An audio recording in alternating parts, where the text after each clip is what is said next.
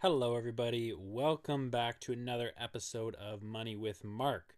This is the personal finance podcast helping you become financially independent and achieve whatever your financial goals are. So, in this episode, I want to talk about budgeting, and I want to ask you a question. When you hear that word budgeting, what comes to your mind? Is it good feelings that come to your mind? Feelings of happiness, saving money, and wealth? Or is it bad feelings and negative feelings that come to your mind? Do you think about, just the task of setting up my budget, assigning the categories, like having to update it? What comes to your mind?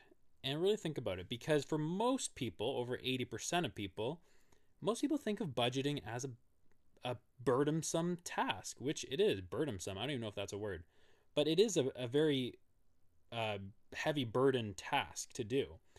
And the data reflects this. Over 85% of people end up giving up or quitting on their budget.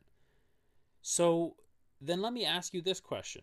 Why is it that anywhere you go, whether it's to a financial advisor, whether it's a bank or reading blogs online, finding YouTube videos, or reading personal finance books, why is it that everyone always seems to say, if you're having problems paying off your debt or just trying to save money or save up for a down payment on a house, that the answer is budgeting? Why is this all of a sudden the default solution for the entire financial industry and online marketing world that we know? It doesn't make sense to me at all. And this data is really interesting for the main point of that. What is the point of budgeting? The purpose of budgeting and why anyone would want to create a budget is because you and I are trying to save money. Okay? That's it. I don't care how much you spend on your car or how much you spend on gas or how many futons you buy at the futon store. The entire purpose of having a budget is to make sure that you are spending less money than you earn. It's very, very simple, the actual premise of it. So then why is budgeting so hard and difficult for people to continue to have success with? Now, if you are one of the 15% of people that do enjoy budgeting and it works for you, then great. And that's all good. And that's fine and dandy. You're one of the lucky few. But what can the rest of us do in order to save money?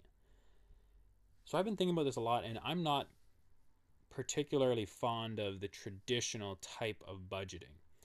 So what I've done is I've actually used automated money tracking, which is a spreadsheet that I set up. I connected what's called Tiller Money, and Tiller Money grabs all my bank transactions, puts it into a spreadsheet, and then all that I see in this spreadsheet is how much money I earned every month and how much money I spent every month in a nice little graph. And then it also shows me how much my cumulative savings are going throughout the year. Because at the end of the day, I don't really care if I overspent on groceries this month, even though I only budgeted $400 and I spent $490 on groceries. It doesn't matter. As long as you're saving more money or spending less than you earn, that's obviously the goal, and saving more than we actually spend every month. That's the ultimate goal of budgeting. So that's what I accomplished with Tiller Money. If you're interested in seeing something like this, you can go and check out this new website that I created. It's called fuckbudgeting.com, and that'll go into some more details on exactly what I do, and it'll give you links to the spreadsheet that I use and links to Tiller Money, and you can go and see how I set this up for myself. And if that's something that sounds good to you, I go in, it takes me 10 minutes per month to update this, and it shows me exactly what I need to know. I don't set categories, I don't set budget limits for every category, and I don't have to manually update anything. It's all done automatically for me. It takes me about 10 minutes to update it every month. That's it. That's all that I need.